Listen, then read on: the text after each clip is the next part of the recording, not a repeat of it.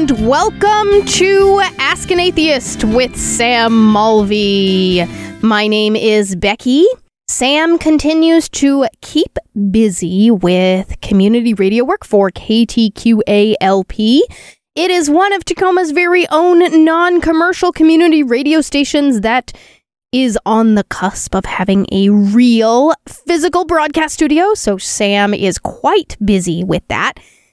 And so that's why it is I behind the mic today in Sam's stead, bringing you programming related to atheism, skepticism, the separation of church and state, and issues of interest to secular humanists and science-minded individuals.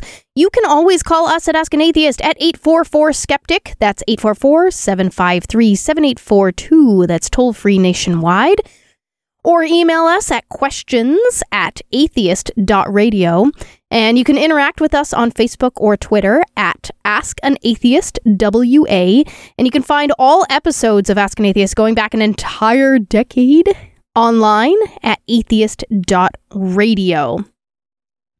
Now, amidst the challenges of this year, and there have been many, it's been a little daunting to keep up on our typical production schedule.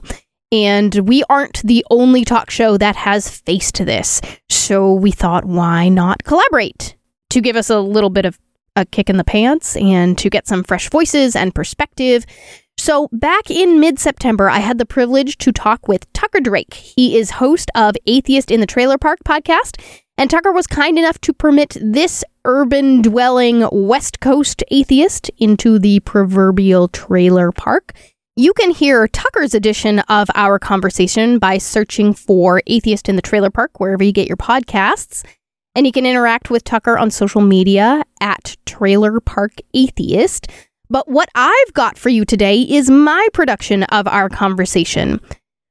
So, without further ado, please enjoy today's crossover show of, I guess I'll call it, Ask a Trailer Park Atheist.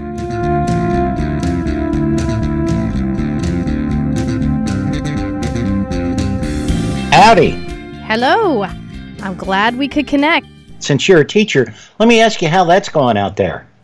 Oh, man, it is rough, but we are persevering like crazy. And since we started last week and the Pacific Northwest, actually the whole entire West Coast is experiencing lots of fires and whatnot, we had at least a handful of our colleagues that were either under evacuation watch or had no power or were evacuated. So on the very first day of school, I was subbing in for a colleague, saying, I'm so super excited that you guys get Mr. Blah, blah, blah for your teacher because he's way hecka cooler than I am. And you guys are going to be so lucky. And in between that, I'm interpreting Spanish phone calls for families that can't connect or figure out what's going on because we have one of the most culturally and linguistically diverse school districts in the nation. And so at any given point in their schooling career, 40% of our kids will have received English learner services. And we have over 100 different languages in our district. So ouch. It was a big adjustment it was a very big first day for families and for staff. And because we are 100% remote, and it is a lot. It is a lot for everyone. Yeah, well, at least you're still remote. Here, they've decided to send them all back to school. They were half remote, and they physically go to school 2 days a week, and then they'd be remote the rest of the time. And I guess last week, after everybody got back from the holiday, they said that's when we're opening the schools back up. And I'm just like, no. Oh, don't do that. It's a real rough decision. And, I'm grateful that in Washington, we have guidance that is all but mandatory from the state that says, hey, here are the ranges that your new case numbers per 100,000 residents have to be at in order to think about hybrid schooling, that 2 days on, 2 days off and whatnot for the elementary school kids. So as a high school teacher and instructional coach, I'm actually putting money on not coming back in person at the high school level in our district for the year, just based on what the state guidelines are for us. And again, we're like in the north and in the west, and so like we didn't start until right after Labor Day. So you guys in the south and in other warmer regions that have more daylight and whatnot have been in school for 2, 3, 4 weeks by the time that we are just starting. I cannot even imagine coming back full time right now.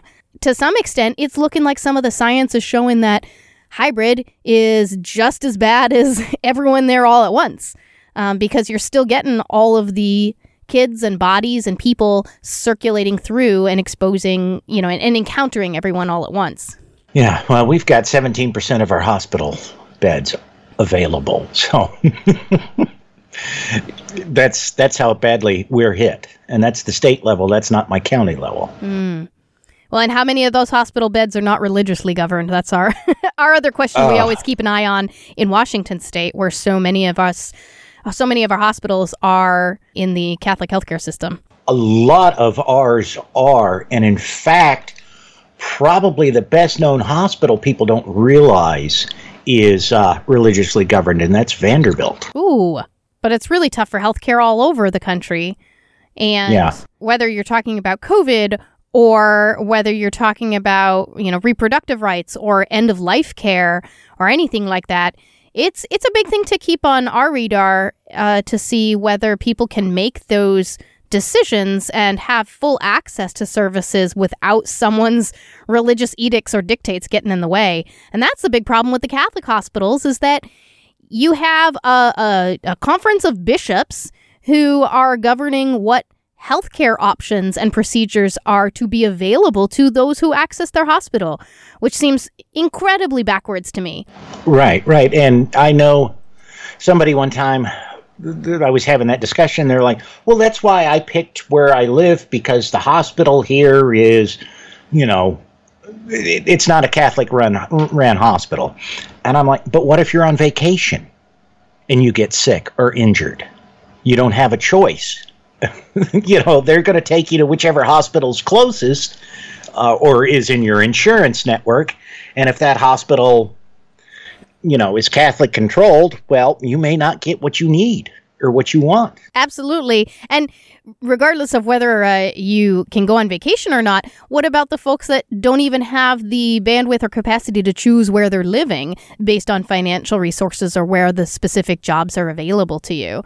And then if you can choose where you're living and what jobs are available to you, I know for a while I only had 2 options for health insurance. And one of them, if I had become pregnant, the only hospitals within the network are the Catholic hospitals. And those are the real impacts that are affecting families. I just saw a cartoon the other day. John somebody, who's a cartoonist, and he has this cartoon of figure at a grave being upset because their youngest child died, and there's a religious figure next to him, and the religious figure says, well, it's all, your child's death was all part of God's plan. And the grieving parent says, what kind of plan involves dead children? The religious figure says, well, you gotta, if you want to make an omelet, you gotta break some eggs. Oh, goodness. Who's eating this omelet? Well, that's what the parent said. I don't think I want to eat this omelet. Precisely. And the religious leader goes, well, how about some Tabasco sauce? That makes everything better.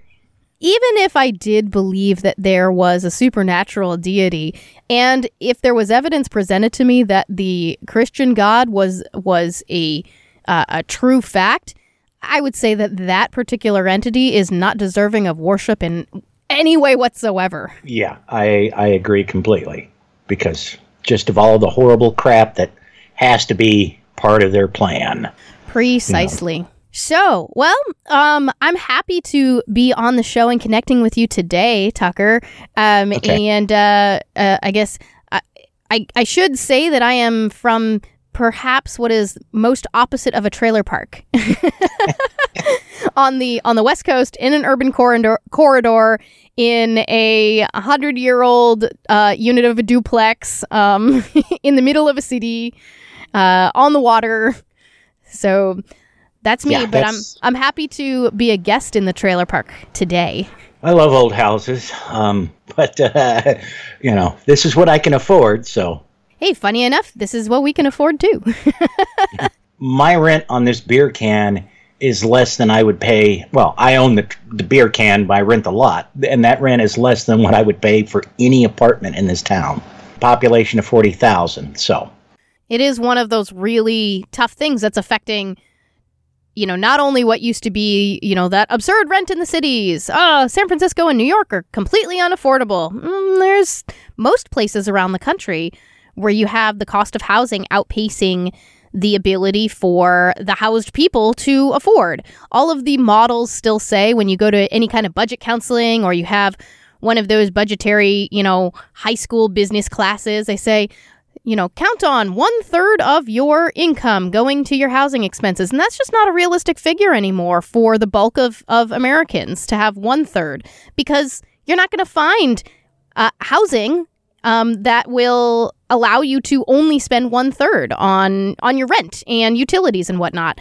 Or you're not going to find a job that will give you the salary that you need in order to only spend 1/3 on your housing and utility needs. I've lived here 20 years now. When I moved in, I was making $12.50 an hour, and my trailer note was like $300 a month, and my lot rent was $260 a month.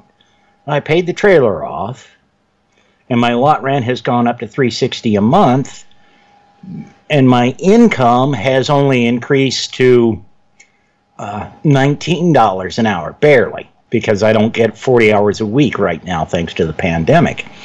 And most of the jobs in town only pay $12, $13 an hour at most, so I'm really lucky. But it's like, even though I'm no longer paying the mortgage note on this place, I don't have as much money as I had when I moved in here because everything else has gone up. It is definitely a predicament that a lot of us are finding ourselves in, I think. And yeah, it's one of the reasons that after starting my career in Arizona, I said, I got to get out of here. It's one of those reasons that I said I got to get out of Arizona and come to a state where teachers are a little bit better paid.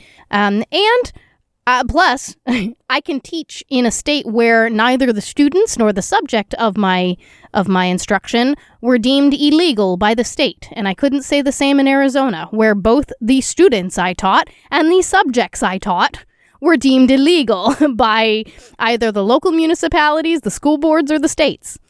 That's just insane. One would concur generally if you look rationally at a lot of the facts.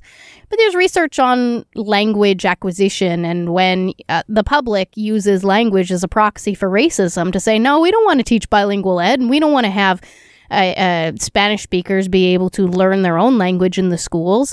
We're going to go from a purely deficit model and make everyone Merkin that is basing a public policy decision that has tons of research and information behind it on purely emotional standards. And that was what was happening in Arizona around the time that I decided to get myself out of there and up here to Washington. I can understand. And you were lucky enough to be able to do that because I certainly can't afford to get out of this state, which I would gladly do if I could. I mean, because I'm a blue person in a blood red state. Shall we dig into some of the stories that piqued our interest this week? Okay. COVID has thrown wrenches into things. Yeah, I know. And believe me, I know. I work in a meat processing facility, so it's been real interesting. It is one of the things that has come up in the news a lot of whether there are sufficient protections for individuals in meat processing and agricultural plants and orchards and farms.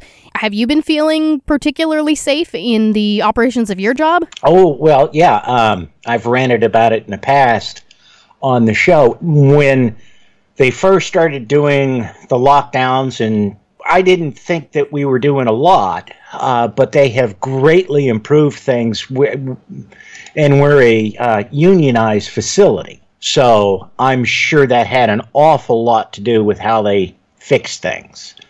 And then, in fact, some ways they've gone over and above what I expected them to do, or even thought would be necessary to do. So I am grateful for that. Like, we have, one of the things that shocked me is we have one of those time clocks. Well, first time clock we had when I started there was you punched in your code, your employee number, and stuck your fingerprint on the reader, and it clocked you in, which I guess that's a thing now. This is the first place I've ever worked at where you didn't have a badge or a time card. We're in the future, Tucker. Apparently so. And they put hand sanitizer beside the time clock, so, you stick your hand underneath it, and it squirts hand sanitizer on it, and you sanitize your hands before you hit punch the buttons on the clock, and then sanitize them after you're done. And they pulled that clock out and replaced it with one where you don't have to punch in your number. You just stick your finger on it, and it automatically clocks you in. And you still have the hand sanitizer. They've put up barriers in the work areas that they can. My department, they can't do that, but we don't work side by side in each other's faces. So if one of us is, sick, the rest of us are unlikely to be exposed, and we're all wearing face masks. And they've got, in the break room, they've got barriers up on the tables, and they stagger the breaks out so there's not too many people on break at one time. And they have tables set up outside so people can take breaks out there, which is where I'm going when I take my breaks. So, like I said, initially I was kind of concerned, but now I feel a lot better, especially considering the fact that I've been in retail outlets and they don't have near the precautions that we do. Mm-hmm. Well, it sure does seem that you've got all of the CDC guidelines and guidance being enacted and followed, and I'm grateful for that, for anyone that gets to experience that as well. I think that it's a matter of folks just adapting with very little time and very lot and a big lot of pressure and cognitive fatigue that I think we're all experiencing while trying to pivot and swivel so darn quickly. Yeah, you could very well be right. Okay, well, why don't we hit our first story here? Sure. From MASH.com. The weird reason people are protesting this McDonald's dinosaur statue. Residents of Tucson, Arizona give directions by it. Parents waiting for their food at the McDonald's on the corner of East Grand Road and East Tanky? I guess that's how it's pronounced. Take pictures of their kids under it. It's one of the city's most famous landmarks, a realistic life-size statue of Tyrannosaurus Rex. And it has startled drivers and fascinated dinosaur-obsessed children since it went up in 1994. Now, after ruling this corner of Tucson for more than a quarter of a century, the T-Rex is facing possible extinction. And the reason this is because the group Christians Against Dinosaur are protesting it. And I thought this was a gag, a Poe group. I didn't think it was serious. When you say Christians Against Dinosaurs, it's sort of like you're pulling things out of an apples to apples hat of, ophthalmologists against butterflies, or like, it does read like a gag, but nothing will surprise me at this point because we have quote-unquote museums all around the country that purport that either dinosaurs were dragons and cohabitated on the earth 5,000 years ago with humans. We have quote-unquote purported museums that think that, the dinosaurs were on Noah's Ark, or they didn't make it to Noah's Ark, and that's why we've got fossils because they were exterminated in the flood. Nothing will surprise me at this point when you have folks that are so adamantly against entertaining the idea that the Earth is very, very old and the universe is very, very, very, very old, and that perhaps the way it is written in your scripture is not to be used as a literal science book or historical atlas. or even a book of good literature, because having read Homer, if I have to pick a religious text that I'm going to read from as literature, I'm going to pick Homer over the Bible because Homer is better written. There is that. I mean, if you're looking at the Bible with a capital B, you really have to look at which part when you're talking about or criticizing its writing, because as many scholars and researchers know and can tell through lots of different textual analysis and evidence, the Bible was not written by one person. So there may be very beautiful, artful passages in the Bible that were written 2,000 years later than some other part that's a list of begats. Yeah. Well, and the Pentateuch, they actually have the records that indicate when it was written, and it was written like 500 years roughly or so after Moses was supposed to have lived. Because it was written after the end of the Babylonian captivity, because the Jews had no text like that before the Babylonian captivity. And then after the Babylonian captivity, the high priest at the time ran into the throne room with a text that he, quote unquote, just discovered and began reading from it. Well, if you know anything about the evolution of language, you know you can't take a 500-year-old text and just casually read it aloud. Especially a language like Hebrew that has no vowels, and they didn't even put spaces between the words at that time. So, I mean, Hebrew had no written vowels at that time. They just wrote the consonants and didn't break the words up. Exactly. As someone who has familiarity with reading at least liturgical Hebrew, but very little interface with reading modern Hebrew, some interface with speaking very basic modern Hebrew, the vowels are there more as like suggested pronunciations and vowels, because there are consonant letters that are indicative of a particular vowel sound. But from region to region, they differ, and I think what you're reminding me, Tucker, of is when I was in college and still an observant and practicing Jewish individual, egalitarian and of the American Reformed Jewish strain, but still practicing and interested in that particular heritage. Took the college class, Bible as Literature, Hebrew Bible as Literature, and it was led by a professor who identified straight up as Jewish, but had no problem taking us through all of the different evidence of, well, this particular authorship is suggestive of this time period. They refer to God or the deity using Yahweh or the four letters that were, Yud He Vav He.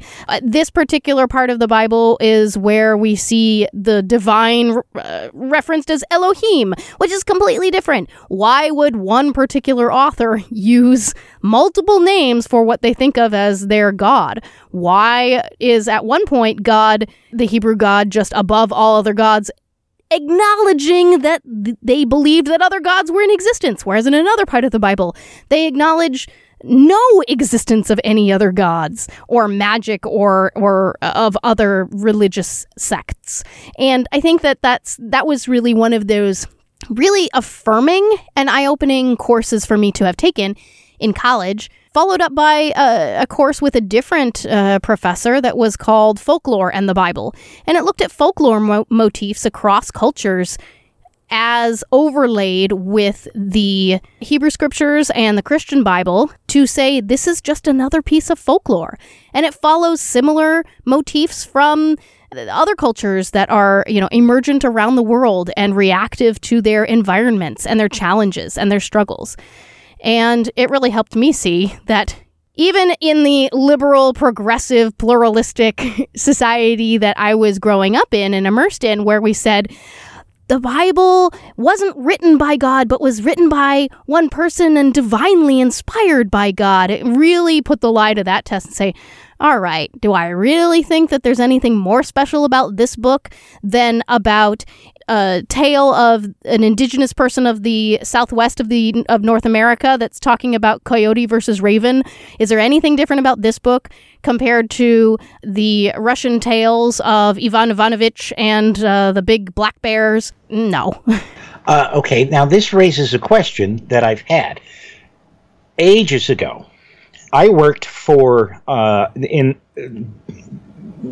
what was then Walden Books and later became Borders in their main distribution center. And they had, and I don't remember the name of it, and I always wanted to pick up the books, but I never had the money because they were these big coffee table style books. That's not what they were aimed at, but you know what I'm talking about as far as the format goes. Yep. It was an encyclopedic number of books. There were, I don't know how many volumes, but there were a bunch. And they were some kind of Jewish works. And I don't know what they were, but because I remember opening the book and there was like in the center of each page was a square with Hebrew written in it. And then there was like translations and commentary of that Hebrew text surrounding that. And I don't remember what that was. Do you have any idea what that series of books might have been? Yeah, it's describing with this really rich imagery what a page of Talmud looks like. And Talmud is sort of the commentary by the learned sages from all the rabbinical period of Judaism, where you have the scripture text in the middle, in that square in the middle, and then all the commentary around it is from the sages and rabbis. Now, what's so cool about this text is that it looks like this collaborative, almost like a wiki document, right? Where you can see all the edits and changes and footnotes and things like that. But the crazy thing is that one guy who writes his commentary in the upper right-hand corner could be arguing with the guy in the bottom right-hand corner, and they are separated by 800 years, right? And so it would be like as if, 50 years from now, I started writing in the first person as if I'm having an argument with the Wikipedia editor of this particular article that was written back in 2020. And so it's a neat piece of text, and it is for very Orthodox Jews one of the things that is sort of the pinnacle of scholarship. But when you start studying it and reading it, I mean, there's mystics that say you shouldn't be able to read Talmud until you're at least 40 years old because you don't have the brain capacity to do it, and it'll, magically blow up your brain inside out or something. But of course, that just makes teenagers curious and want to look at it then. Yeah. Unfortunately, that temptation only goes so far once you start reading this really dry stuff. But the fascinating thing is that it looks in so many ways to be a discussion of how the heck we can loophole our way out of this absurd dictate given by this supposed God. So, for instance, there's like a commandment that's, stone the rebellious child, right? Kill the rebellious child who dishonors his elders or something like that. And now, sane, compassionate societies don't want to kill their children, right? Sane, compassionate societies know that 8-year-olds get cranky and sometimes call their mom or dad butt face because they've just learned that word. And because they're testing out being, having their own agency and things. No one's going to want to kill the 8-year-old that calls their dad a butt face, right? So what do all of these learned sages do? They argue with each other out of all of the ways, like, oh, well, this actually doesn't count because the intent behind this law is that there has to be witnesses at, morning, noon, and night. Oh, and also, 50 years later, someone adds, the child must actually exhibit, consciousness and the physical possession of the lower beard.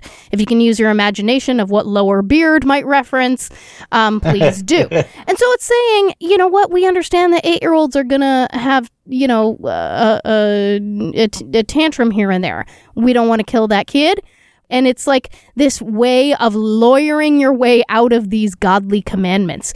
But and then at the end of the day, it's like, who do we think we're fooling? If we really do believe that there's this all-knowing, all-seeing God who's commanding us to do these things, we're going to try and loophole our way out of his commandments. You're just literally being rebellious against your own godfather figure, Mr. Hillel or Mr. Shammai or Mr. Rambam, whoever is writing that particular commentary on Talmud.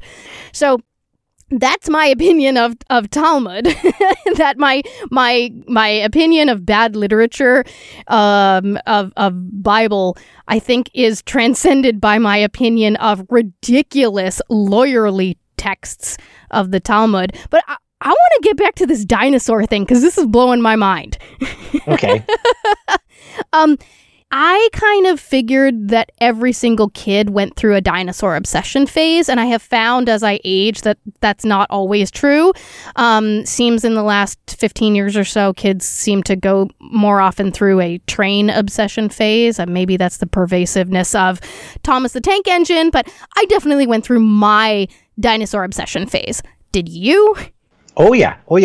And I saw something, and of course it's one of those things I just flipped past on the interwebs and didn't pay any attention too closely, so who knows how accurate it is, but supposedly kids who go through a dinosaur phase are more intelligent than kids who don't. Interesting. I'd like to see the methodology behind that and what metric we're using for intelligence. Because, anyone can memorize how to spell a long string of letters. I mean, that was what made my third grade self feel real smart when I could spell out Archaeopteryx or Tyrannosaurus, right? Yeah. But I think some of that innate curiosity about thinking beyond yourselves, thinking to a time when you didn't exist and other creatures did, and then now that you exist, those creatures don't, that represents a level of abstract thought that I do believe takes some intelligence. And these supposed Christians against dinosaurs seem utterly impaired to do or utterly defiant against. I mean, it's like, at some level, I gotta respect the folks that are trying to mash their square peg into a round hole and just say that the dinosaurs were here 5,000 years ago, because they will acknowledge that there are fossils in the ground that are indicative that these creatures existed.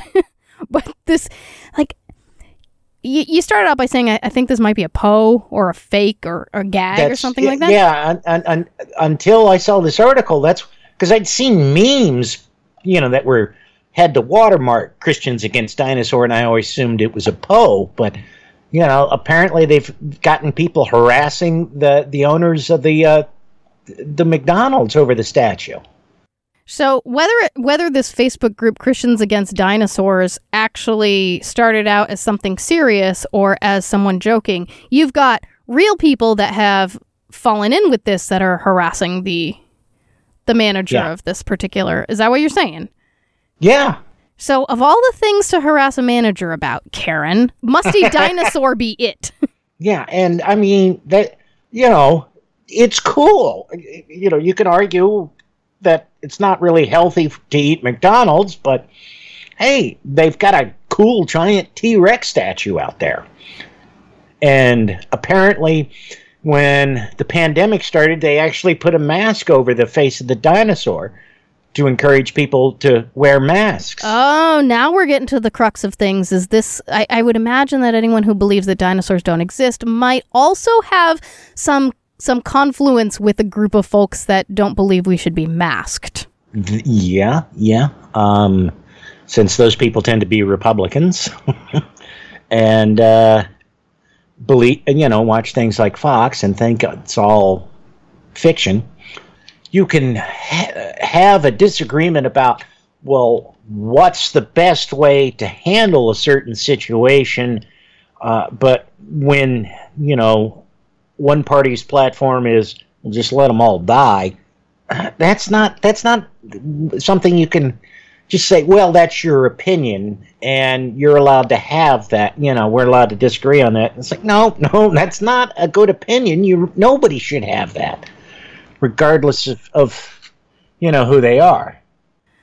It's a real head scratcher for me. I'm also looking at this dinosaur thing. I'm sorry, because I'm just still loving the T-Rex, and I'm pulling up pictures now of T-Rex in a face mask. Not only did they dress up T-Rex in face masks, but even before COVID-19, they would dress up T-Rex in all kinds of like holiday swag, just as like a fun point for the community, right, to look at and notice and things like that. And I'm seeing in response that someone who is demanding the removal of this dinosaur calls it a conduit of lies and dino porn that are corrupting our children's minds. And that's just, I think, man, if someone were to like write a Conservapedia article about me posthumously and the byline was Rebecca Friedman, conduit of lies and dino porn, I could ask for nothing better. And that reminds me, I looked up, and forgive me, I don't remember where I found it, but it was like on Alibaba or AliExpress, one of these Chinese websites. They have life-size dinosaur statues that are pretty dirt cheap. I mean, they're thousands of dollars, but it's like for maybe $30,000, you could have a dinosaur nativity scene made up of life-size dinosaur statues. Oh, let's do it. That would be amazing. I know. I'm like, I'm sure you've seen that meme where it's got the outline of the nativity scene. It says this looks to me like two T-Rexes fighting over a table saw. Oh yes, this is not the silhouette of Mary and Joseph and the divine child and the star announcing his birth. No, definitely T-Rexes fighting over a table saw. Yeah, and so I think that's what inspired me to look up to see what it would be, and it was like, it's only $15,000 roughly. I forget, and of course there's other charges probably, but it's not terribly expensive. You just need a lot of real estate because they are life size, so they're 40 feet high or however long, big the actual dinosaurs were. They are life size, but they are not life realistic, because this T-Rex has it looks almost like elephant skin, right? And we know that almost assuredly that most of those dinosaurs had some kind of soft feathers. So I think that they should dress them up in a, I don't know, they need to get like a bazillion feathers and stick them all over them. Yeah, well, there's debate about how many feathers the adult T-Rexes would have had. Ah, thank you for bringing that to my attention. They're not entirely certain that adult T-Rexes would have been feathered heavily. They figured the young would have been, almost certainly, because that would have helped them camouflage themselves. Yeah, that's one of those things that until we get enough DNA and are able to sequence it and analyze it, we'll probably never know. I think that one of the most magic things about dinosaurs for me is that when I'm, thinking back to being in grade school in the 80s and my little picture books that talk through all the dinosaur stuff ends of, so what really killed the dinosaurs? We may never know. And, sort of ends on that cryptic cliffhanger. And then throughout the 90s and 2000s, we came out with some really good, robust research that says, no, this was the particular Yucatan collision that killed off so many of the dinosaurs during this particular period. No, this was the particular icing event that killed off so many organisms during this particular time period. And if that can happen during my lifetime, there's just so many more things, so many more discoveries that we can make. And that's something that's magic to me. Yeah, I know people who are atheists who were like, oh, I don't want immortality. the guy described it. He goes, picture a bird, a giant boulder on the beach, and every day a bird flies past it and hits the boulder with its wing and knocks a little bit off. That's what immortality is like, when the boulder's finally gone. That's when you die, and that's billions of years or whatever. And all I can think is, yeah, but imagine all the things that we'll learn and discover during that period of time. Ooh. My earliest memories are literally of Apollo 17. Those are the oldest memories I can put a conclusive date on, or watching the astronauts walk on the moon. I would love to live long enough to see somebody walk on Mars or some other planet. I mean, geez, the warp drive, if we ever got something like that figured out, I would love to live that long, just because of all the possibilities it opens.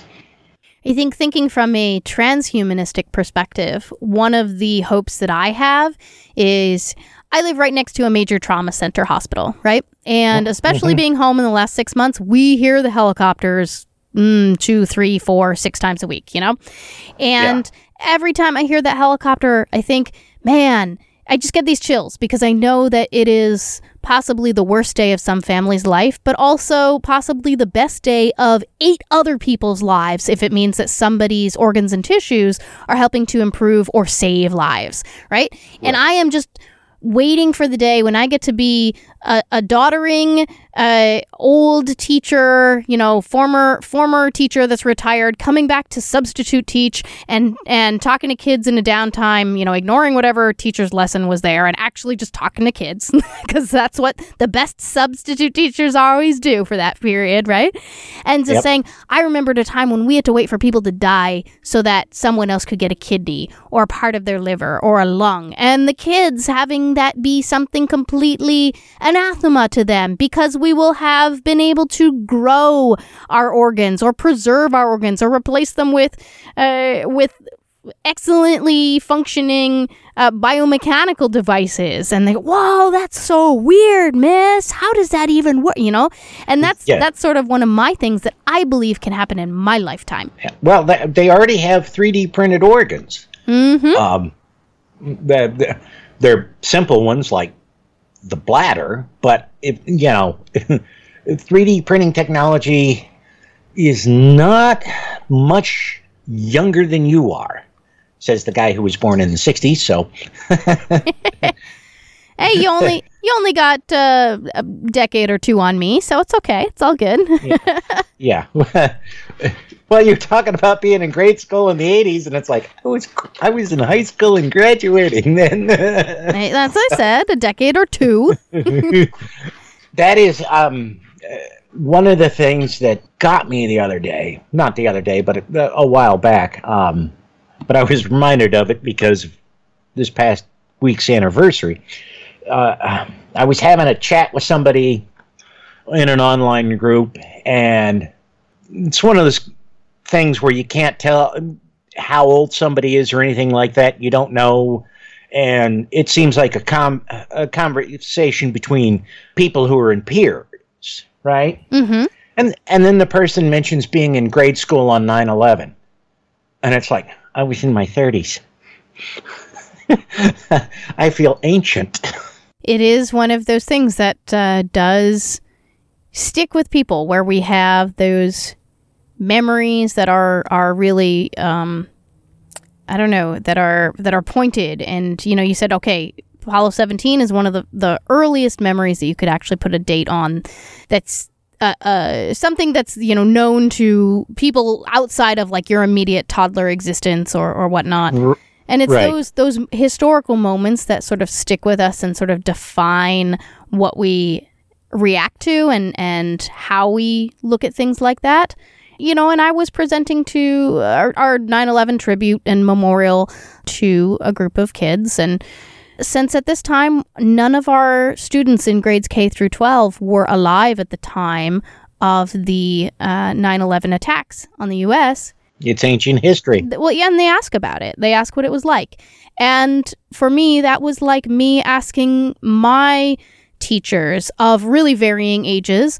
You know, what was it like when Kennedy was shot? Some were very, very little. Some of my teachers were not born at that time. Some of my teachers were in college and very, very viscerally remembered it.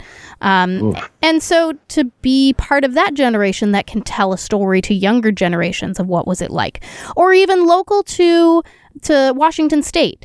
There are probably about half our teachers that very much remember what it was like when Mount St. Helens blew. Now, I did not live in Washington State at that time because I didn't live anywhere at that time because I was not living. But that's a thing that our elder teachers can talk about.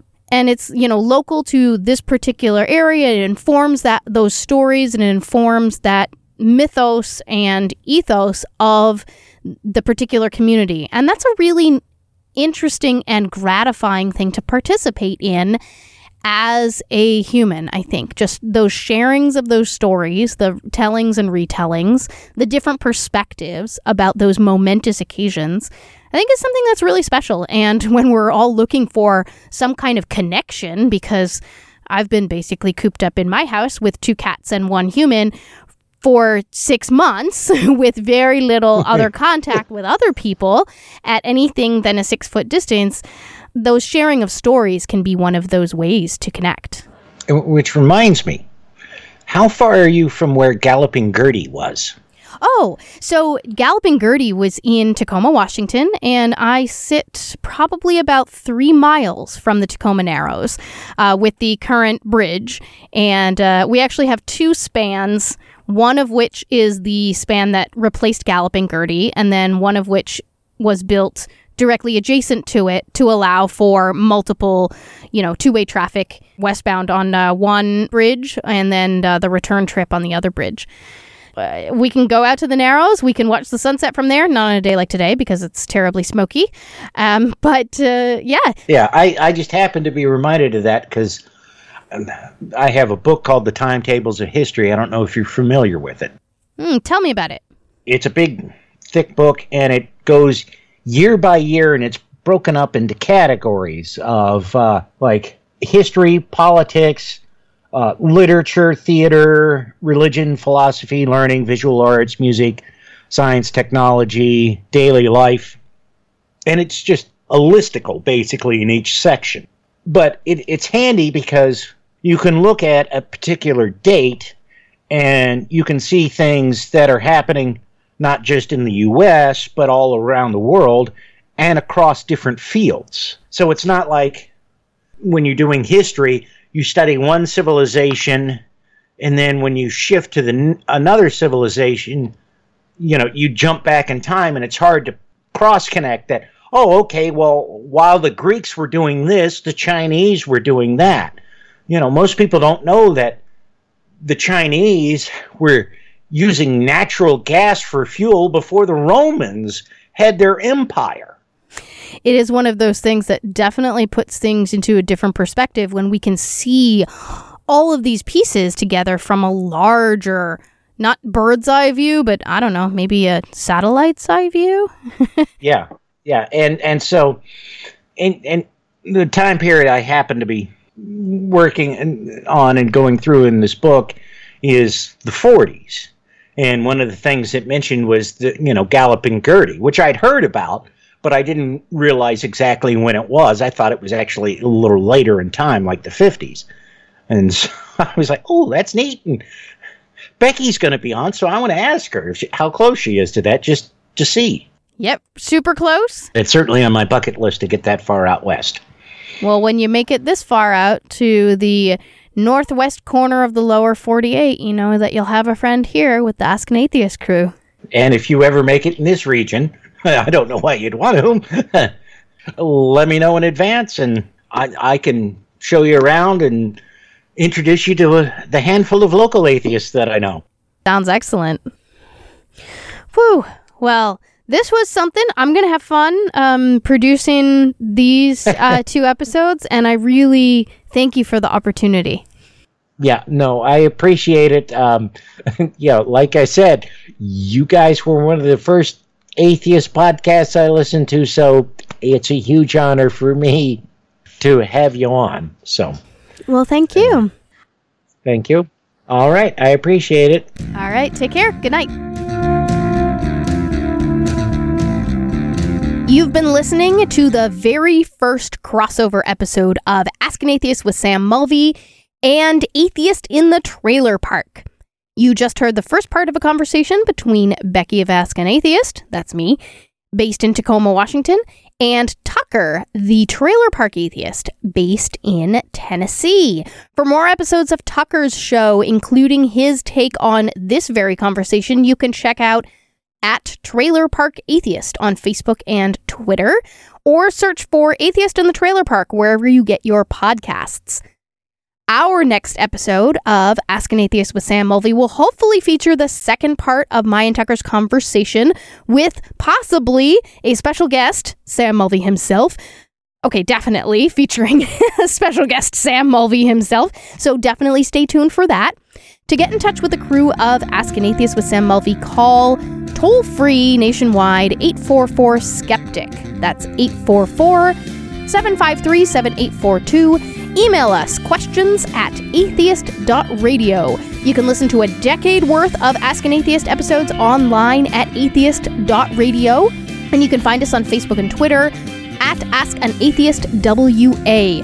Our music is by Chris Coleman and Phil Whitfield. My name is Becky Friedman, and I was pleased to produce today's episode. Talk to you later.